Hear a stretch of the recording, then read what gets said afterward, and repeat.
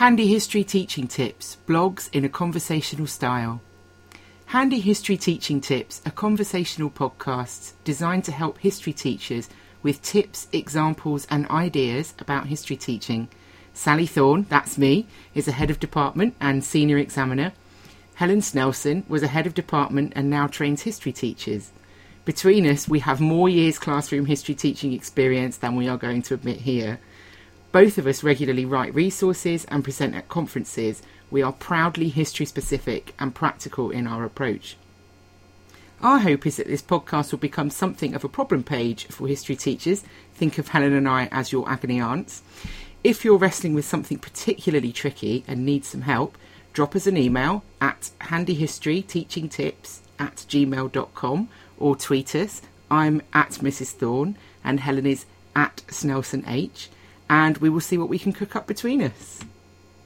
Hello, this conversation is part of the series All Things Saucy, top tips to help students use sources as evidence.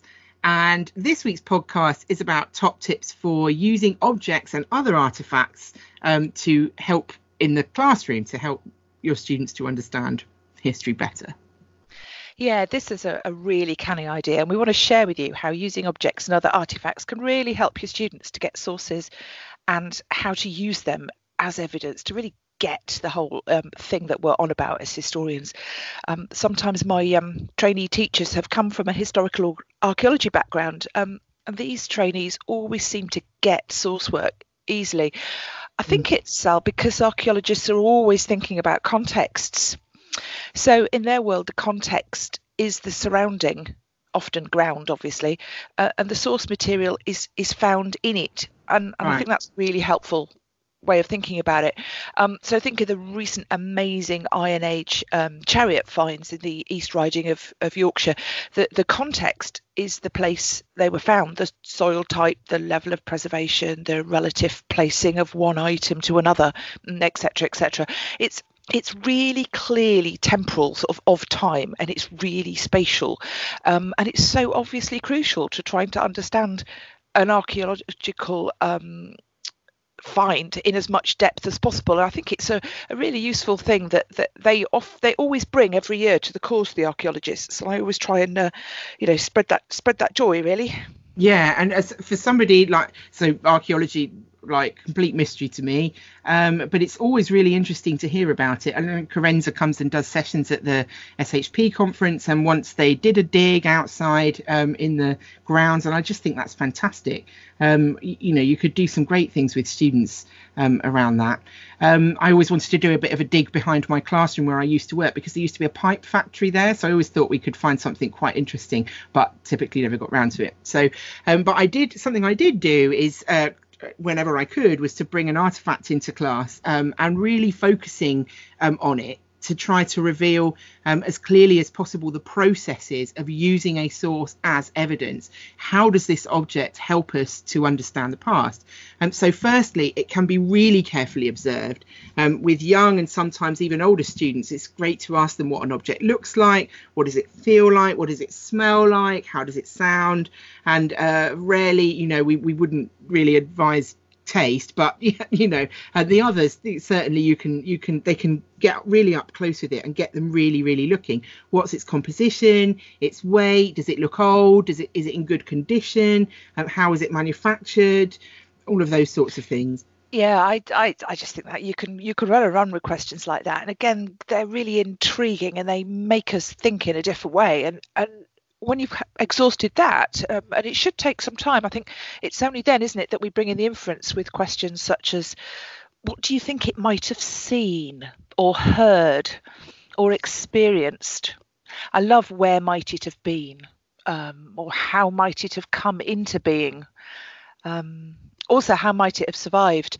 I do this with a set of objects with trainees that I've collected from the Western Front, and the curiosity and intrigue really it builds, and it builds as the creative ideas flow, and it's lovely getting a class intrigued and curious using artifacts in that way. Yeah, these are sorts of questions that I ask myself when I'm nerding out around, on my history teacher holidays, like who else has walked on this floor, who else has held this. It just is kind of interesting to think about. And with one or a group of objects, you can really easily draw out that they are creating more questions than they are answering. So enter knowledge. You can bring their knowledge in here. Yay, knowledge. So if you start with an object or objects, then you can spend a lesson working with the relevant historical context. And at the end of the lesson, students can explain using their new knowledge the context to the artifact. For example, the role of barbed wire, bullets, shell fragments and shrapnel on the Western Front. And voila, the disciplinary process of using a source as evidence has been really clearly exposed, while the learning of topic knowledge has also taken place. Oh, so what's your favourite artifact then, Sally? Well, I really like this anti-slavery sugar bowl that was created towards the end of the 18th century by Wedgwood. There's lots of images of it online. It's kind of brown, and it says on the outside of it in gold, East India sugar, not made by slaves. And I say slaves in a very loud voice because it's all in capitals and very large. So when you're looking at it, it's the first thing that catches your eye. And this was made Wedgwood was a famous abolitionist. He was responsible for the buttons, the Am I Not a Man and a Brother buttons that were really popular at the time too.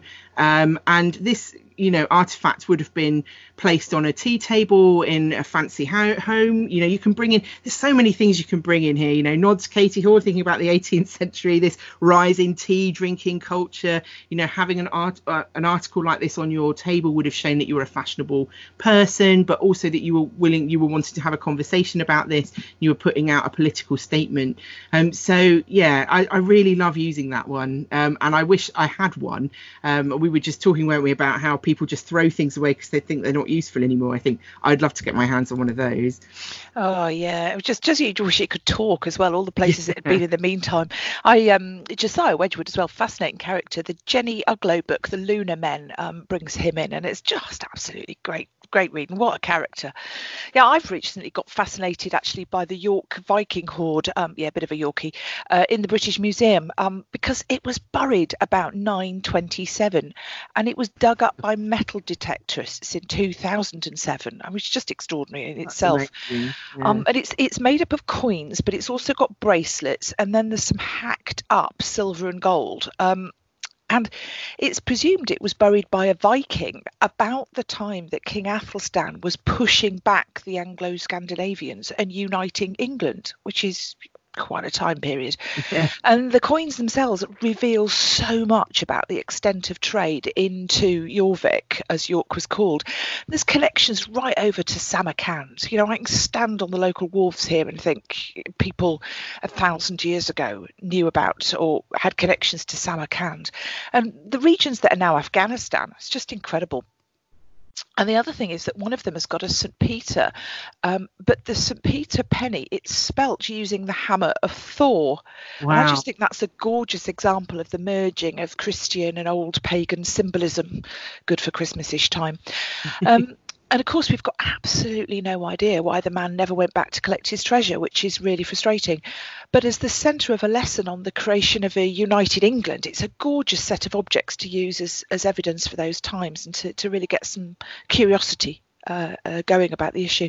Yeah. And we can go back to that these sources are windows analogy, can't we? That the small windows with really clear glass giving a really precise view, but only letting us see a really tiny part of that whole view. And we need so much more to be able to understand them, much of which is kind of lost forever. In the case of my sugar bowl, we've got lots of written records and other records that survive to contextualize it. But in the case of your Viking hoard, I guess our knowledge is relatively fragmentary and likely to remain that way. Yeah, and that understanding that we're constructing narratives of the past using fragments to make history can also be really well supported by using objects. Take the Bayeux Tapestry. Let's not forget the story of how it has survived since it was made until now, which is just extraordinary. Do you know it was wrapped up like a toilet roll at one point? And it was nearly used as a cover for weapons in the French Revolution. Then, of course, it had to be hidden from Hitler. Again, if only the Bayeux Tapestry could talk. I think I'd be more interested in where it's been since than whether Harold really was shot Yes. with an arrow in his eye. I mean, we know he ended up dead, but it deserves respect, that thing, for surviving, but it also gets across the precarious nature of survival. I think for me it's like seeing as well, when I first saw the Beowulf manuscript live, if you like, seeing the burnt edges of the Beowulf manuscript and thinking, oh my god, it really was that close to being destroyed in the fire that took a lot of the cotton collection in 1731. Makes you really think about all that's been lost, or not yet found, as I suppose in the case of those metal detected coins I was talking about. Yeah, and all kinds of things pop. And this, you're making me think of I had a student who brought in once a hat. It was a Nazi airman's hat, and her grandfather had found it washed up on the beach. It was incredible. She was like, "Look at this!" It's just, oh my god, let's cancel all lessons. This hat all day. Yeah. I get it. I had a kid once bring in a signed copy of Mein Kampf that her grandmother had been given. And another one was the kid who walked in with a foot-long bayonet that his great uncle had taken off a German soldier, and it was like, I think I'll look after that till the lesson, with Gott mit uns on the waist strap. It's like, oh my goodness, yeah, time to get in the attic. Yeah. I think so. That, I mean, really, this is just all one big tip, isn't it? That you should use objects and actually ask students what objects they've got, get them to bring them in, because they're, well, unless they're foot-long knives, obviously they should leave those at home. But yeah, I think you can. They have some fascinating stories to tell. Yeah, absolutely amazing. And also they're ones that history teachers dine out on as well, because I've got another colleague who Julie accepted some hand grenades from the First World War and then realised the pins were still in, and that blew the timetable out for the day. Thankfully not literally, only metaphorically.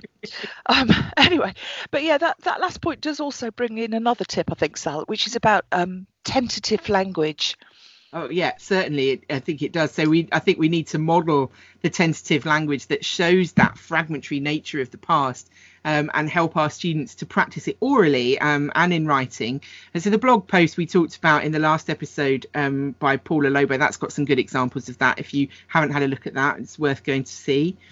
Like implies and suggests and partially and that sort of thing.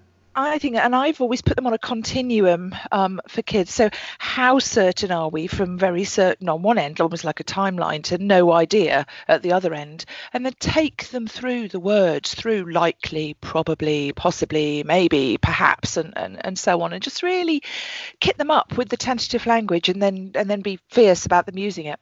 Yes, yeah, and in fact I used to have a continuum of language display poster that I made with my year 12s one year, and so we thought of lots of kind of this tentative hedging words and plotted them on a line of agreement, and then I kept it stuck on the wall behind my desk so I could refer to it both with them and other students. We used to talk about it with my GCSE students as well. Now I definitely nicked this idea off someone, it might have been you, but I can't remember who it was, so sorry. Thanks very much whoever suggested that.